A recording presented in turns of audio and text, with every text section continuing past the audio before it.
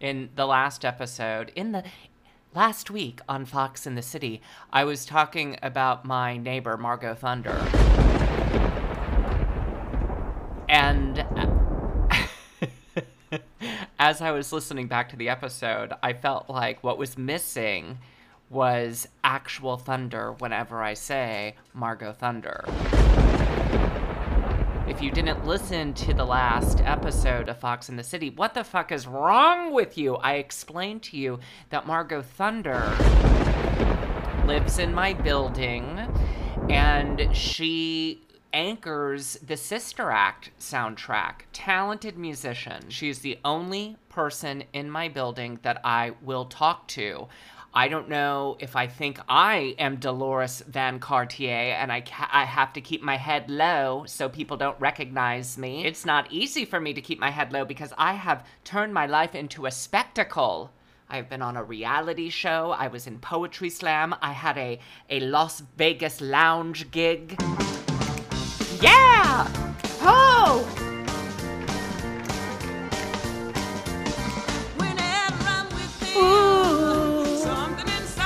Something inside. Ooh. 5, 6, 7, 8. Might be the devil in me, or is this the way love's supposed to be? It's like a heat wave burning in my heart. Can't keep from crying, staring me apart. Yeah, yeah, yeah, yeah. I'm a whole heat wave. Yeah, yeah, yeah, yeah. I'm a whole ain't nothing but love, girl. Don't mess up this chance. It's chance for true romance. Heat wave. I like all the ambient casino sounds. It's taking me there. It's like a podcast theater of the mind.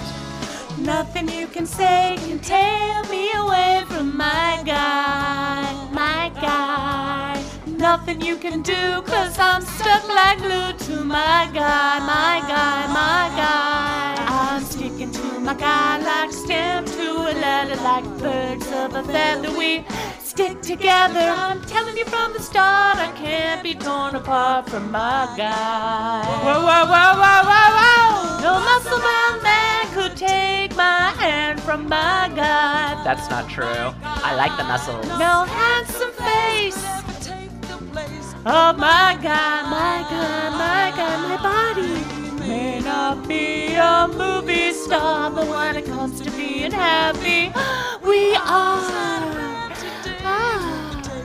Ooh. What'd you say? Take me away from my guy. Tell me more. That could take me away from. Hit it! Yeah, we're having Tina Turner moments.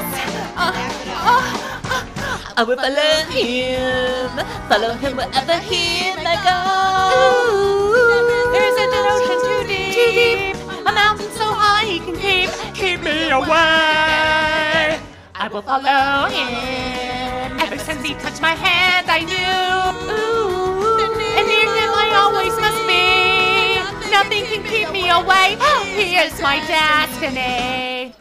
I love him, I love him, I love him. And where he goes, I'll follow, I'll follow, I'll follow. He'll always be mine, mine, mine. From now until far.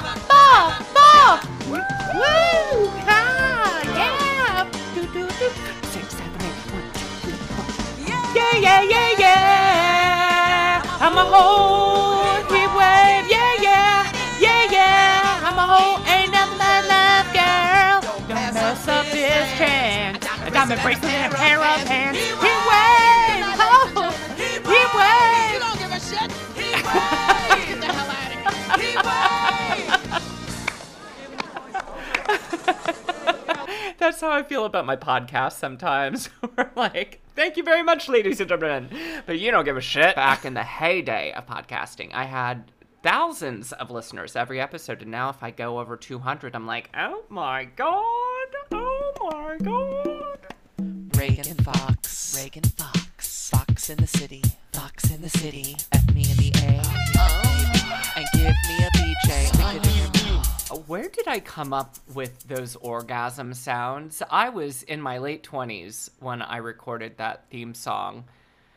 Cannot believe I'm about to turn 45, but time flies. It's a blink of an eye, ladies and gentlemen. One day you are 28 years old and recording the intro song to Fox in the City. You blink, you have a few martinis, you wake up, and you're 11 days away from 45. My point is that by that age, I knew that I never orgasmed and was like, oh. No, there's much more shame integrated into the subtext of my orgasm. It's like, it's not, oh my God, I'm gonna come. And joy. It's not a wistful moment for me. It's more like, oh God, oh God, oh, I'm coming. Oh my God, I'm coming. Unless I'm being railed good.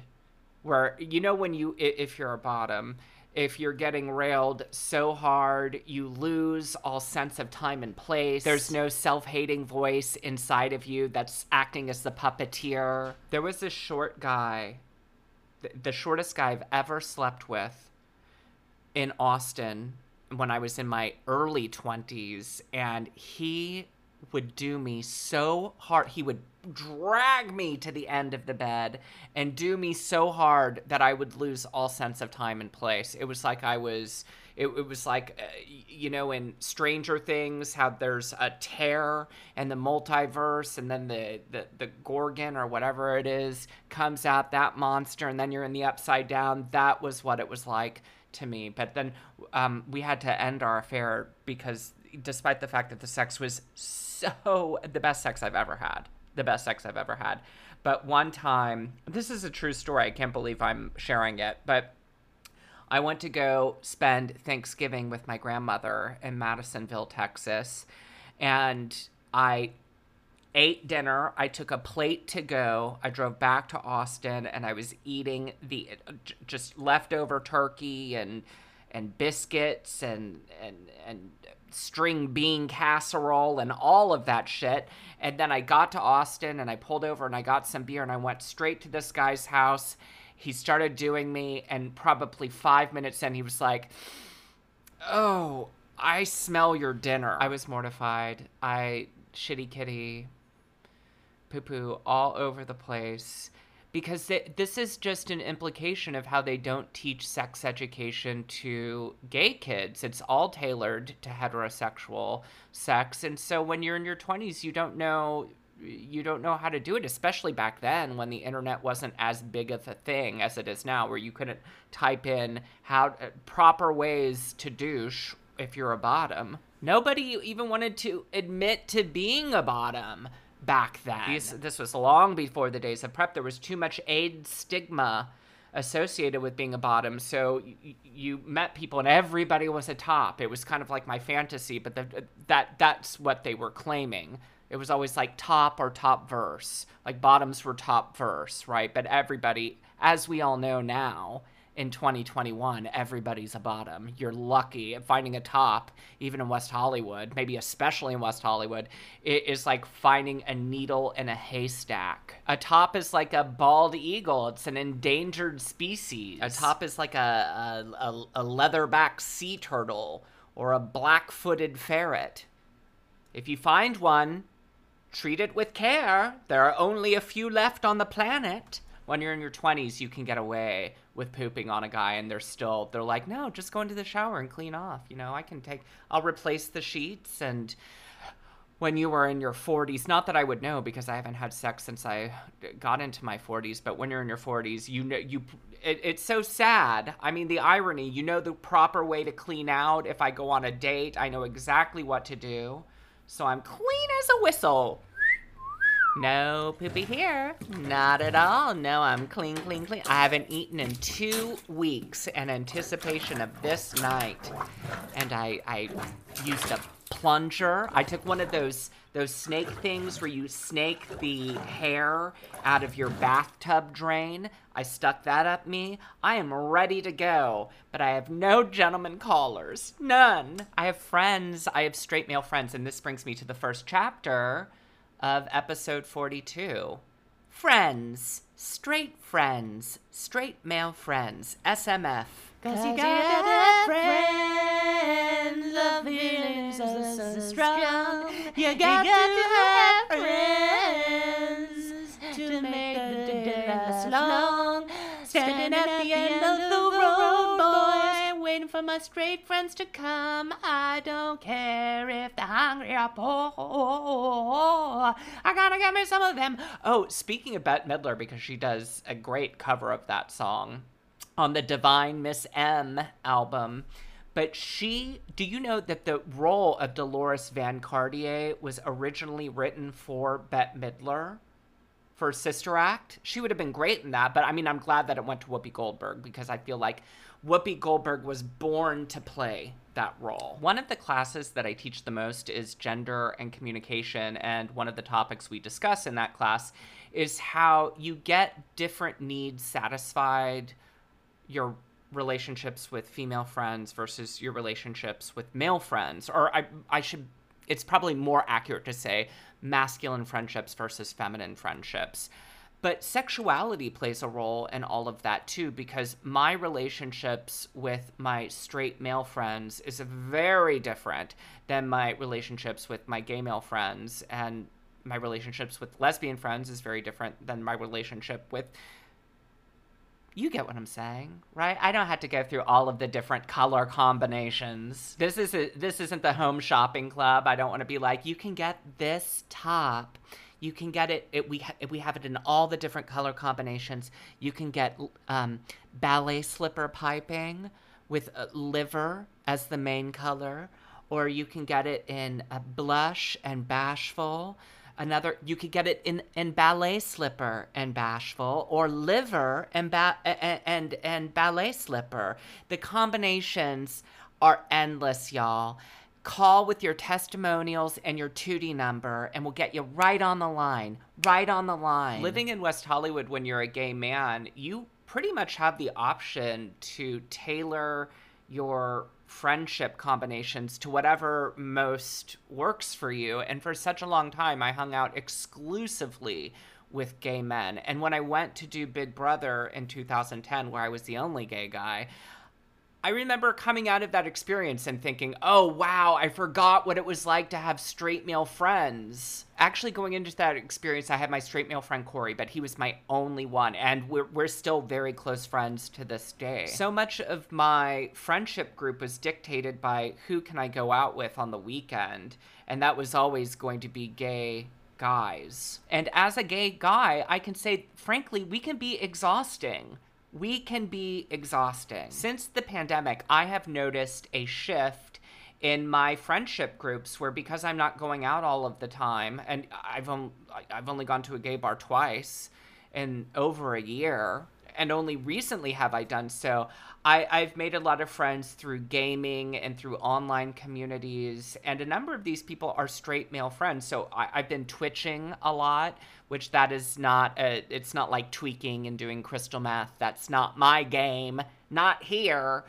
It's playing video games and broadcasting the video game play. Like I'm like a cam girl, but instead of showing you my breast, I'm showing you my moves on Dead by Daylight and Hearthstone. Yeah, you like that? I'm a cam girl. Give me your tokens. Give me your love tokens. Do you want to see more? Tip me. Just make sure that you tip me. On my OnlyFans, I'm a cam girl. For instance, this one guy that I've been talking to a lot, his name is Will, and he lives in North Carolina. And he's delightful. I so value our friendship that we have been growing over the past several months. We play Dead by Daylight together, and the way I communicate with him, it's just different than the type of stuff that I share with another gay person. I oddly feel more of a sense of kinship with my straight male friends than with my gay friends. Although it's just speaking different languages, and I guess the kinship is different, right? Because with my gay friends, I can like, for instance, here's a perfect example of it. So sometimes when I'm going into a TMI story, like pooping on a guy's penis on Thanksgiving, I'll sometimes think of the worst possible audience to hear the story as I'm telling the story. It's that little voice of self-hatred in me that we all have, right? We're always constantly policing our own actions, and that's exhausting, right? So I think, oh my gosh, what if a student listens to this? Or I know Will listens to my podcast, and God, like, I don't want to talk about pooping on somebody with Will. Like, I just don't want him to hear that. I'm sure he doesn't care, but I would never be afraid of one of my gay male friends hearing that story. Because they would get it. They would understand that that's just the collateral damage of gay sex. And they would also understand implicitly what it's like to be a young gay person who doesn't have any sex education that addresses the dynamics of gay sex. And you're left to fend for yourself. You're like Tarzan. And did I say Tarzan? Tarzan, and your jungle is the anal sex jungle, and you're just learning the basics, right? By yourself. You're out there by yourself. With just apes jumping onto you. They have their way with you, and then they throw you away. Here's what it is. Here's why I feel a sense of kinship with my straight male friends. It's because my brothers are straight. That's what it is. And so maybe the way that I talk with my straight male friends is more like the way that I talk with my actual brothers. My friendship with Will also reminds me of being friends with the straight kids in my neighborhood, and they would come over and spend the night, and we would just do stupid things. Like, we created a Nintendo magazine, me and Josh Godet. We did that once.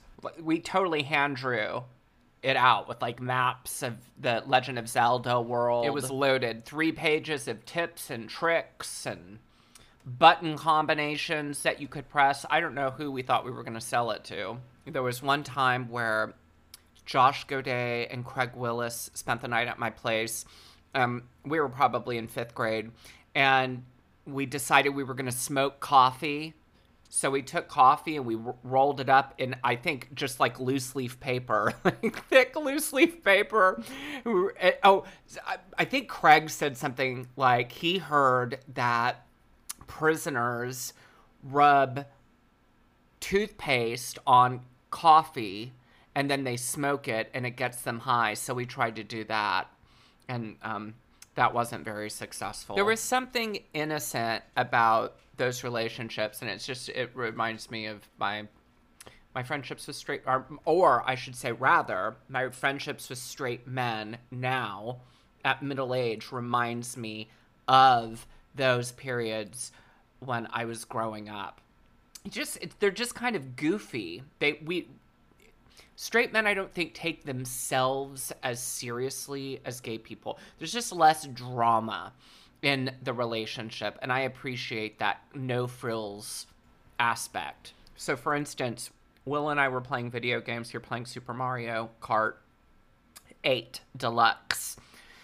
And I was telling him about there's this fetish that I learned about online, and it's I guess straight men who like watching women drowned in quicksand. Oh yeah, it's a thing. It's a whole thing. And the thing is you don't even have to go to Pornhub in order to find it. It is on YouTube, because that is how normalized heterosexual sex is compared to gay sex. So typically you'll have a scene and it's 2 women or 1 woman. I'll tell you about this one scene that we watch, where it's like, it was somebody who, it was like an espionage type thing. It had a whole plot where one woman was chasing another woman who stole a floppy disk, and she falls into the quicksand, and she's like, oh, I can't feel the bottom. Help me. Oh my gosh, I'm getting stuck down. And like, so they're probably like 20-minute videos, and the woman is slowly being sucked into the quicksand.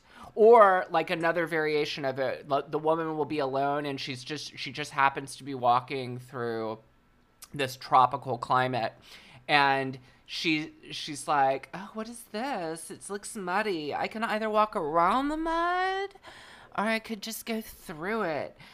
You know what? I don't have the time to walk around the mud. I'm going to walk through it. And so she steps, and you hear the, as her foot is going into the quicksand. She's like, oh my God, it's like really hard for me to, oh my gosh, I can't. Hold on, let me take off my top. And because it's YouTube, you don't see her yum-yums. You just see her take off her top, and she's getting sucked down. And then the money shot of these scenes is when the woman's head becomes fully submerged. So she is completely underwater, which, by the way, this is all like a metaphor for how women are treated, right? Especially in the entertainment industry. You just use them up until they disappear. And then the money shot is when they're fully submerged and all you see is the quicksand. And then you see the bubble of her last breaths. Oh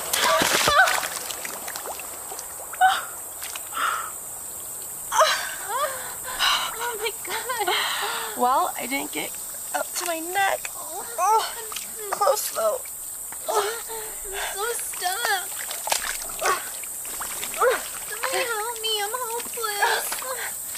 I'm stuck in the mud. I can't get out. The more I move, the more stuck I get. No. Yeah. This isn't cool. Oh, yeah, drown. Oh, the bubbles. Here I come. Oh, gosh. The bubbles. The death bubbles. It's the only way I can get off. It's the only way I can get off. So Will and I had my stream set up to where you could see my face, because my face is the moneymaker, ladies and gentlemen. You could see our gameplay, but then in the upper left corner, I was playing, I just played videos of quicksand fetishes. And Will and I were trying to figure out, so how exactly, if you have a quicksand fetish, because it's not like a foot fetish, right? Like a foot fetish, if you have a foot fetish, you're pretty well integrated into a world that you can get off as much as you want with that, right? Because people are constantly walking, right? Be a shoe salesman or a shoe repairman, but it's not like if you live in Manhattan that there are quicksand piles all over the place. So how exactly do you communicate? How exactly do you communicate this fetish? How do you tell other people that that's what really turns you on more than anything? So we were trying to just imagine the conversations that would unfold. You're on a first date with somebody that you've met on Tinder, and you say, okay, look, I know this is going to sound kind of weird, but I was watching this episode of Gilligan's Island, and the skipper got caught in quicksand, which I thought was so weird. And then I had this friend who said that he found it kind of sexy, which I thought it's weird. What do you think of that, huh? I mean, hypothetically, like I know you're not turned on by quicksand, but let's say that hypothetically you were and you had to choose one. Would you be more turned on by like goopy, clay-colored quicksand, or like dirtier brown, really thick quicksand? Like which one? No, I get it. I know neither turn you on, but if you had to pick one, which one would you pick? Would the fetish end up popping up in your profession if you were a professor? Let's say you were a professor not of geography or any of that, like where you're studying genomes or places on the planet, different climates. And no, like let's say that you're a communication professor and you're like, okay, today we're going to talk about interpersonal communication. And I would just want to start class off by showing this scene where we have two women walking in a tropical rainforest, and one of them gets stuck in quicksand. So let's roll the clip. This isn't cool.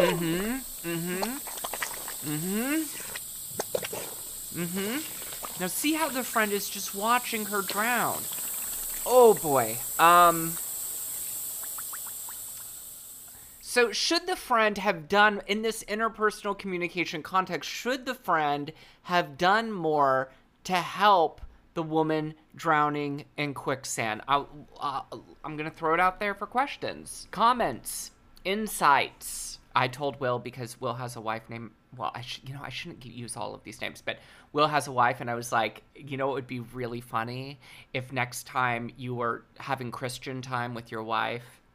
You know what Christian time is. That's when straight people go to one another's bathing suit areas, okay? And next time you do it, you should be like, hey, I just want to.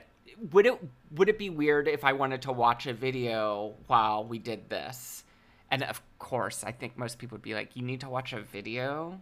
You have to watch a video?" Yeah, I know it's going to be kind of weird, but. And then I said, then you should play the quicksand fetish stuff. Just as a joke, like, how funny would that be? No, I know. I'm not turned on by this. I'm not. I just thought maybe we could try something new. Maybe. But you got to have friends. The feelings are so strong.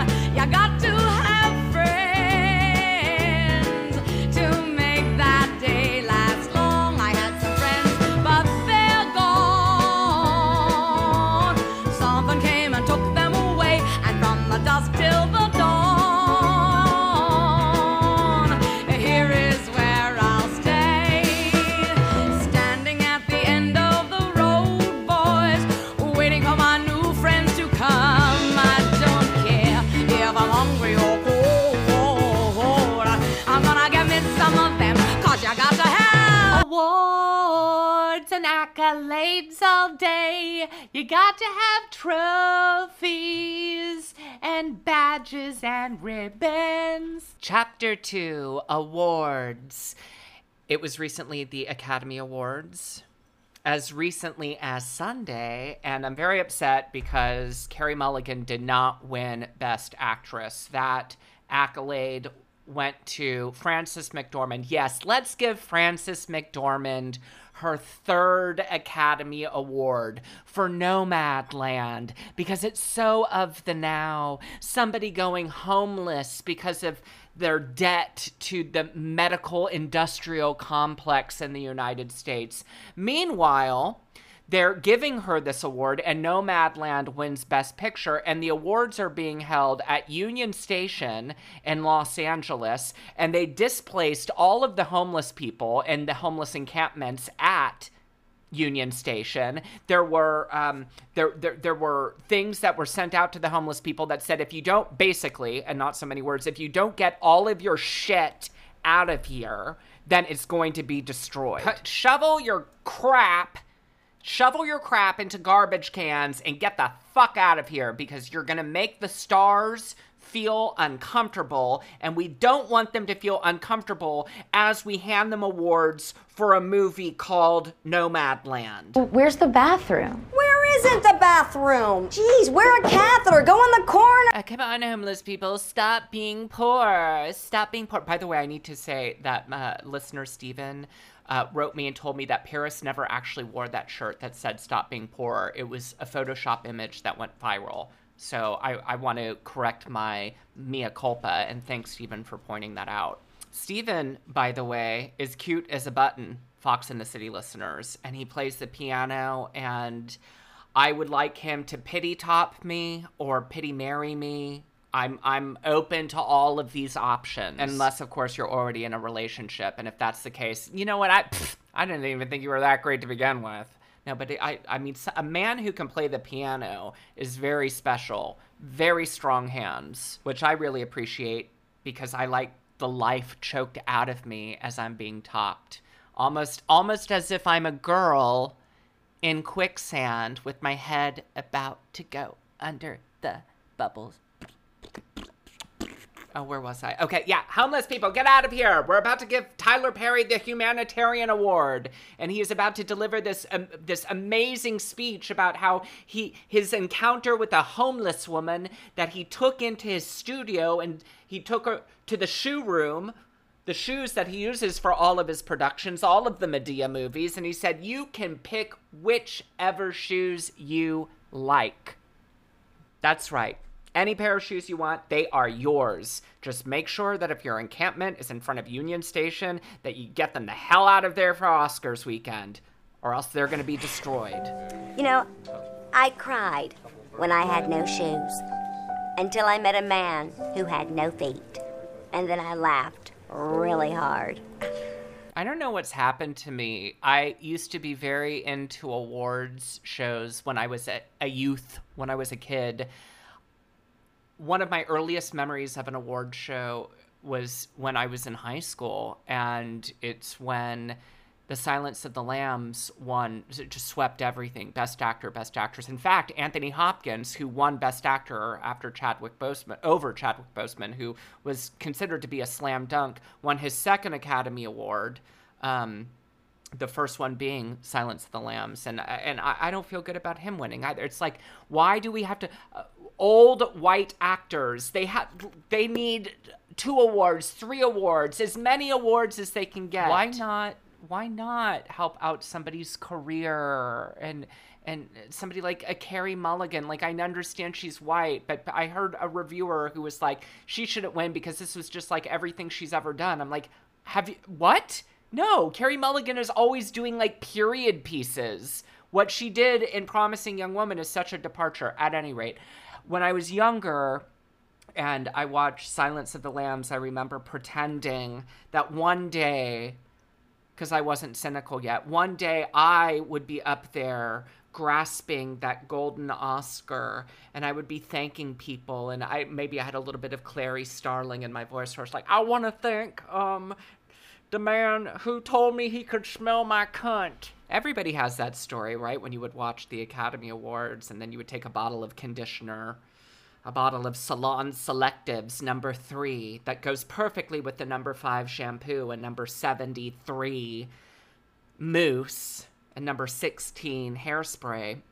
And you would clutch it, and you'd pretend it's an Oscar, and you would deliver your acceptance speech to the bathroom mirror. And then I got into my 20s, and I became a little bit more disillusioned, where I realized, okay, my Oscar fantasy is never going to happen because they don't cast gay people in acting roles. Not even gay actors can't even play gay roles. Those have to go to straight people. So I had to modify my dream. Instead of winning an Academy Award, I wanted to win the prediction party at the Academy Awards parties that I would go to when my friends would have an Academy Awards party and you had to guess who was going to win each event. Oh, I was a hardcore researcher. I bought the Entertainment Weekly Oscar special. I would look up stuff online, be like, okay, yeah, so this is who's going to win. It's definitely going to be Jennifer Hudson for her role in Dreamgirls, where her acting was so spectacular. She's such an actor in that role. She was acting.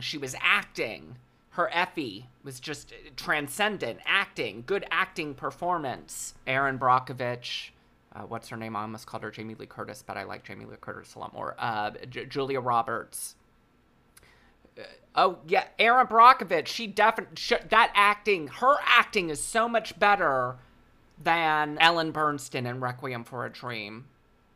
It just is. It's just categorically better because she pushes her breast out and says, they're called boobs, Ed. They're called boobs. Give her the award, right? So I would go to these parties and everybody hated me because nobody else was doing research. I was the asshole who was like researching stuff, so I was getting everything right. And people were like, what is going on? Is this like a Back to the Future situation where you're Biff and you got the guide for who's winning all the Academy Awards? And then one day I decided, I don't find these award shows interesting to me. They're all very masturbatory. And that way of thinking has infected how I perceive almost all awards. In my discipline, in the communication discipline, there are just endless awards that you can go out for and that you can win. So you have on the national level, the National Communication Association, and then you have all these regional, like the Western Communication Association. And at every single conference, there are like tons of divisions: the Interpersonal Communication Division, the Performance Studies Division, the Gay and Lesbian Division. I mean, it's endless. You can constantly be going for awards if that's your thing. There's this one woman in the discipline, I'm not going to say her name, but she goes out for every single award, and it's just exhausting to even watch. And when she doesn't get an award, she'll post a passive-aggressive Facebook post about it. And then when she does get the award, she posts like an announcement of her winning the award. And rather than be grateful, she says, finally, it's about time. Then shows up to an award ceremony to collect her award and then leaves. So she's not there to celebrate anybody else. It's just her. So I've tried to really pick and choose my moments where I go out for anything. Recently, I've had to adjust my thinking about awards because here's the thing. I would really like to escape from LA. I'm tired of living in Los Angeles. I have my dream to live on a farm, and that's just my dream. I just want out of LA. I want to live someplace that's livable. I need space. I would like to have a couple of dogs and own some land. That to me, at 44 going on 45, that to me is what sounds like a life. And it wasn't always what I thought would be a life. For such a long time, I thought, I want to live in a major city. I want to live in the gayest part of the city. And guess what? Been there, done that. I'm ready to move on. And part of me being able to move out of Los Angeles is securing a job elsewhere, which means I have to make myself more marketable, which means that I have to go out for awards in my discipline. It's an ooky feeling to go out for these awards when you philosophically are just opposed to the whole idea of awards, and then getting people to write letters for you where you have to say, I'm sorry, I know there's so much labor involved in this. But the sad reality is that this is built into the structures of how we're even able to move from job to job, being able to be distinguished in your profession, to be recognized. And a lot of times, it's just who actually took the time to apply for the award. And that on an off year, you may not be all that accomplished, but you win the award. Oh, this is kind of a funny story about awards. So when I was dating my ex-boyfriend, Zach, who I was so in love with, I always say that every time I mention him. It's almost a part of his name now. It's no longer just Zach. It's like Zach, who once upon a time I was so in love with him. A piece of me will always be in love with him. But he went out with his friend Griffin, and they went to this bar in West Hollywood, and there were porn awards that were happening. And that guy, Johnny Rapid, Zach told me that he won Porn Performer of the Year at these, maybe it was the Grabbies or something like that. I don't remember. And that Johnny Rapid, who is gay for pay, by the way, he went up to collect this award, and Zach told me he was crying when he collected the award, almost like it was an Oscar, and he was like, I have just worked so hard for this, and even as a kid, I thought one day, I was like, really? As a kid, like when you were 6 or 7, you were like, my dream one day is to collect the Grabby for Best Gay Male Performance. That guy really works a lot. Every time I see him, I'm just like, ugh. Eye roll. The thing about pornography is that it's very fleeting, right? You can't watch the same scene. I mean, in the 1980s, when you had to go to the porn store and buy things off of VHS, I guess you would make do with watching the same scenes over and over again. But the thing is that once you've seen a scene once, it's more difficult to get off to it again. There's something about, that's kind of like sex. There's just something about that's new, the newness of it all, the newness of a new body and a new fantasy. That's what gets us off. So Johnny Rapid, is that his name? Vapid? I don't know. I mean, I know now he has a porn site. It's called JohnnyRapid.com. Very interesting branding and naming. Very creative. Oh, here's awards music. I like to use music to transition between the chapters. And so this is copyright royalty-free awards music. And the nominees for Best Blowjob are Johnny Rapid for Pizza Parlor Gangbang, Trenton Ducati for Aspen Fuckfest, Girth Brooks for Not in Front of My Salad, and Dean Phoenix for Kansas City Trucking Company. And the blowy goes to... Hold on, let me open it up. Oh my god, I'm just presenting. Why am I so nervous? The blowy goes to Dean Phoenix for Kansas City Trucking Company. Dean Phoenix couldn't be here tonight. He's currently in the hospital with a prolapsed anus. Accepting the award on Dean Phoenix's behalf is Big Brother star and Porn Star of the Year in 2010, Stephen Daigle. Oh, unfortunately, Stephen Daigle is currently in the bathroom right now, nursing one of the glory holes. So accepting on behalf of Stephen Daigle, accepting on behalf of Dean Phoenix is Shishi LaRue. For chapter 3, we're gonna do some calls. I had some pity calls. I had some people call in, so I'm very excited to play their messages. Here's one from Adam, who is a long-time listener. You took a break. True. And it was a long break, and then you came back, and then now this break was like pretty short by comparison.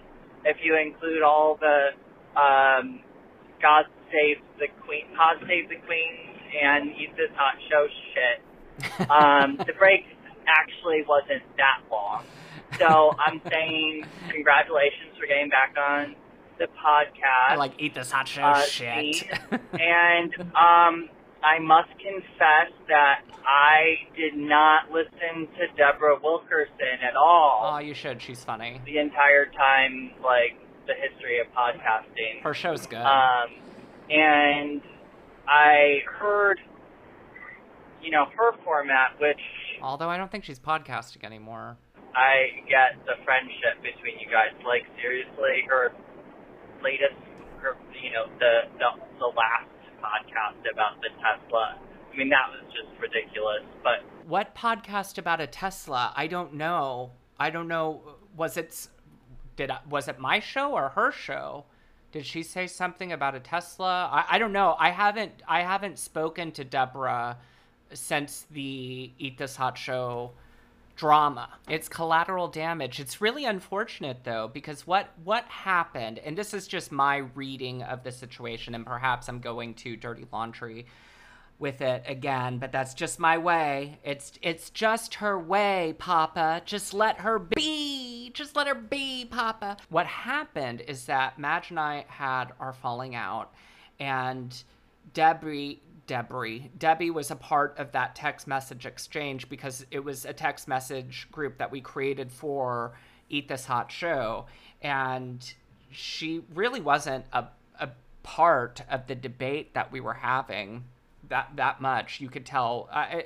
Debbie is the type of person that conflict makes her feel very uncomfortable. So from her perspective, this is just my read of the situation, and I'm open to being completely wrong about it, but it was almost like two of her parents fighting, that image of like a kid and your parents are fighting and you put your head under the blanket and under the pillow and you're just like, please make them stop, I don't want to hear this, I don't want to be involved, I just don't want to be here, I just want to I want to be like the woman in Quicksand who goes under the quicksand and has the orgasm bubble, just get me out of here. The next day I reached out to Deborah in text message and said, hey, it would be good if the two of us had a conversation just to clear the air, because I don't want anything to go left with our friendship. Because Debbie is not really a 68-year-old woman. I hate to break the news to you. And Debbie's just like a younger queen.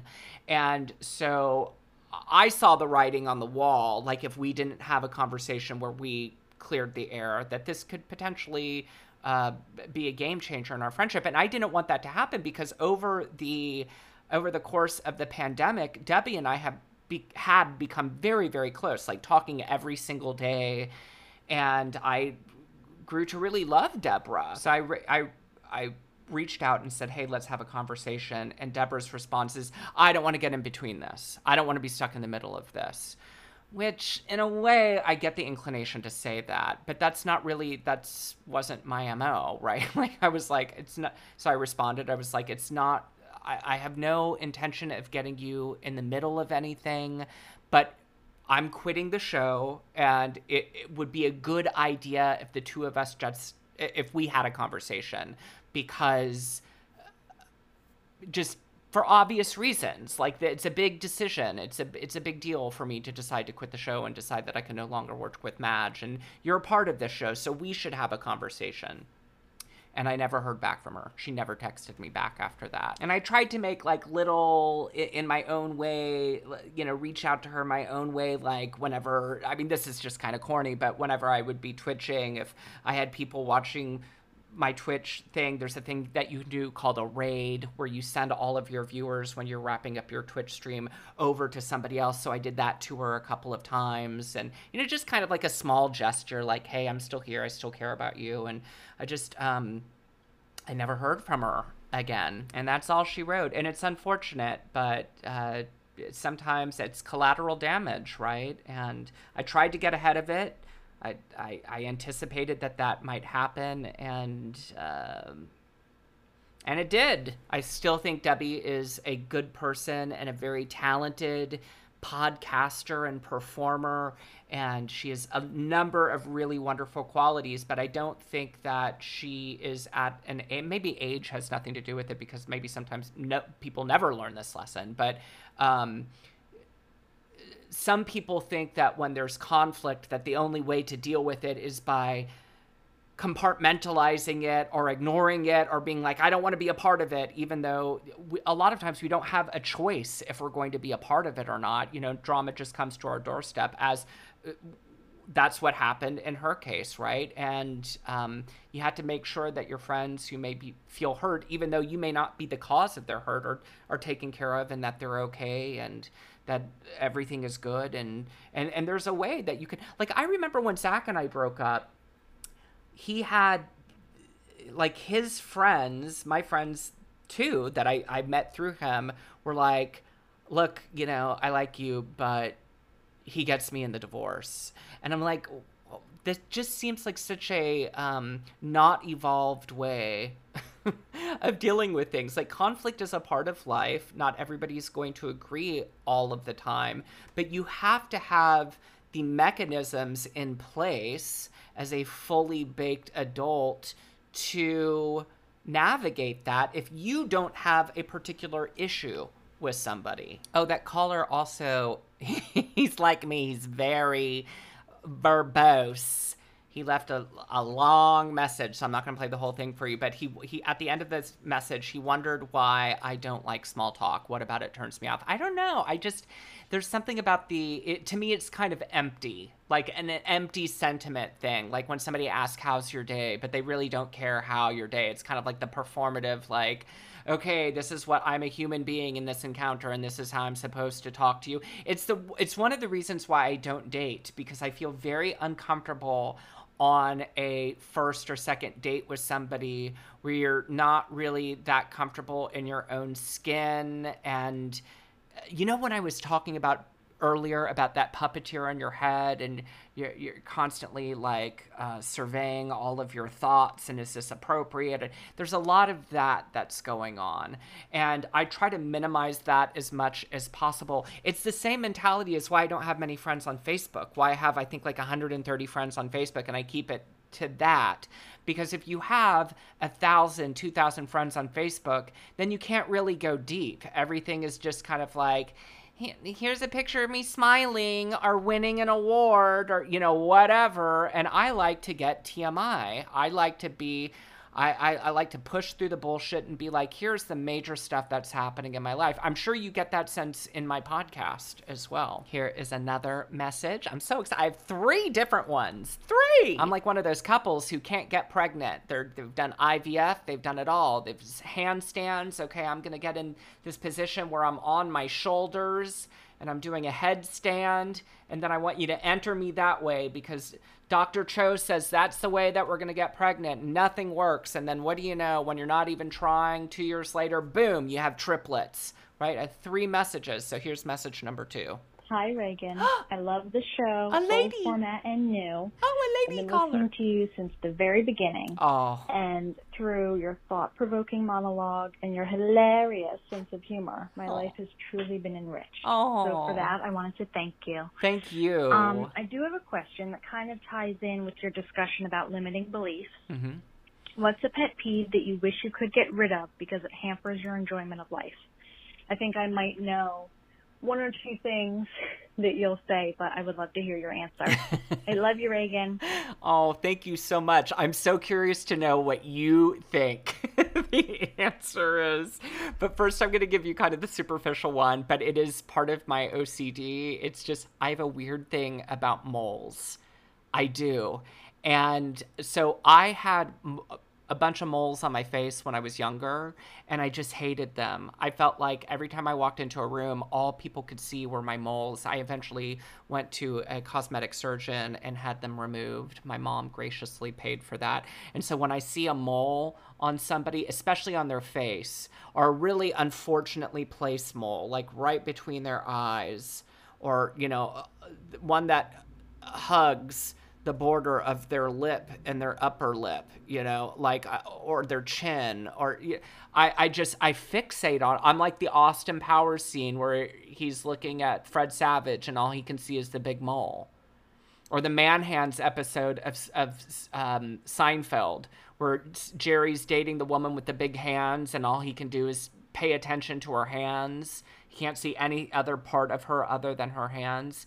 And I hate that, because there are times where I'll be looking at somebody maybe like on a dating app.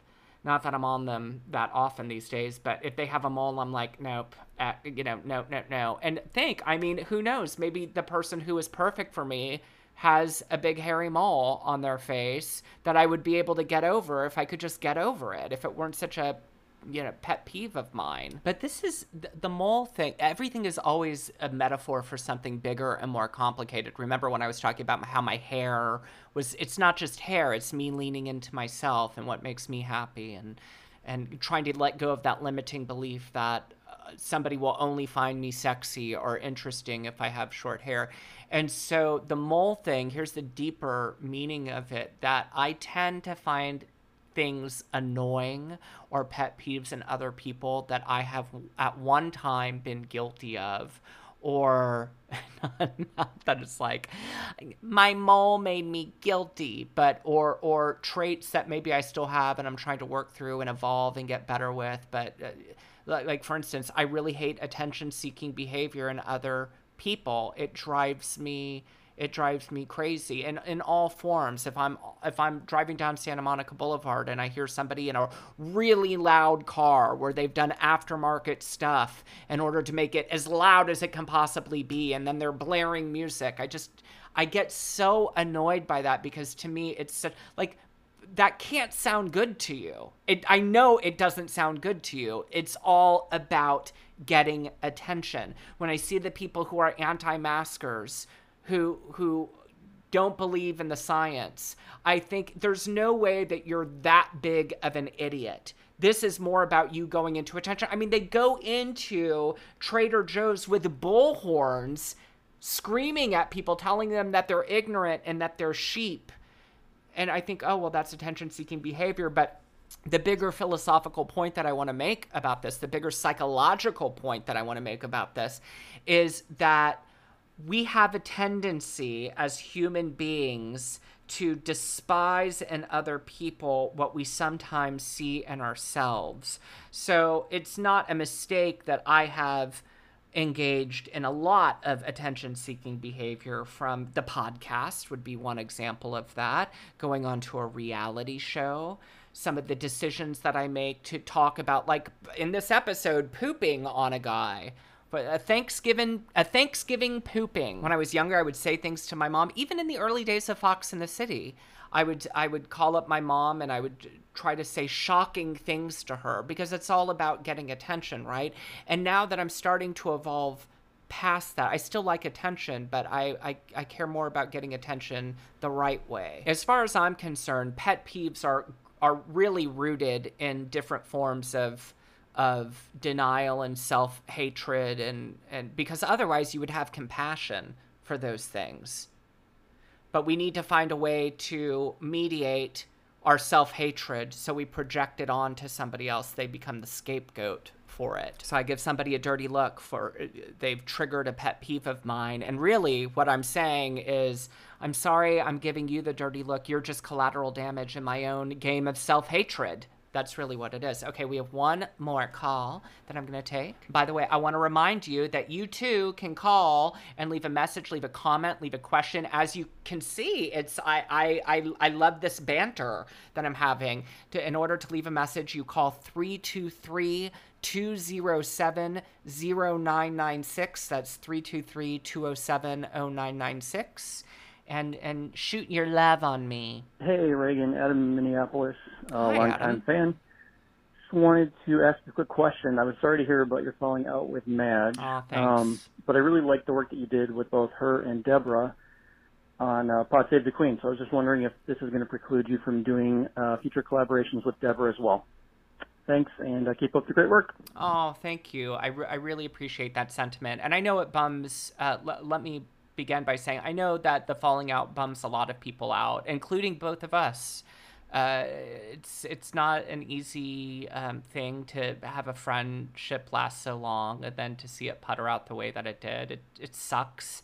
I think it sucks for everybody who cares about her individually or me individually or us collectively. Thank you for communicating care about that. I really appreciate it. So again, I guess I'll just go a little bit deeper into the situation so you understand that why a future collaboration is not likely, although you should never say never. And one of the things that I said in the last podcast in episode 41 is that I want to do away with the limiting belief that okay, I'm never going to be friends with this person again, or I'll never collaborate with this person again, because that's just kind of this bullshit limitation that you put on yourself, that I'm putting on myself, and I don't want to operate from that position anymore.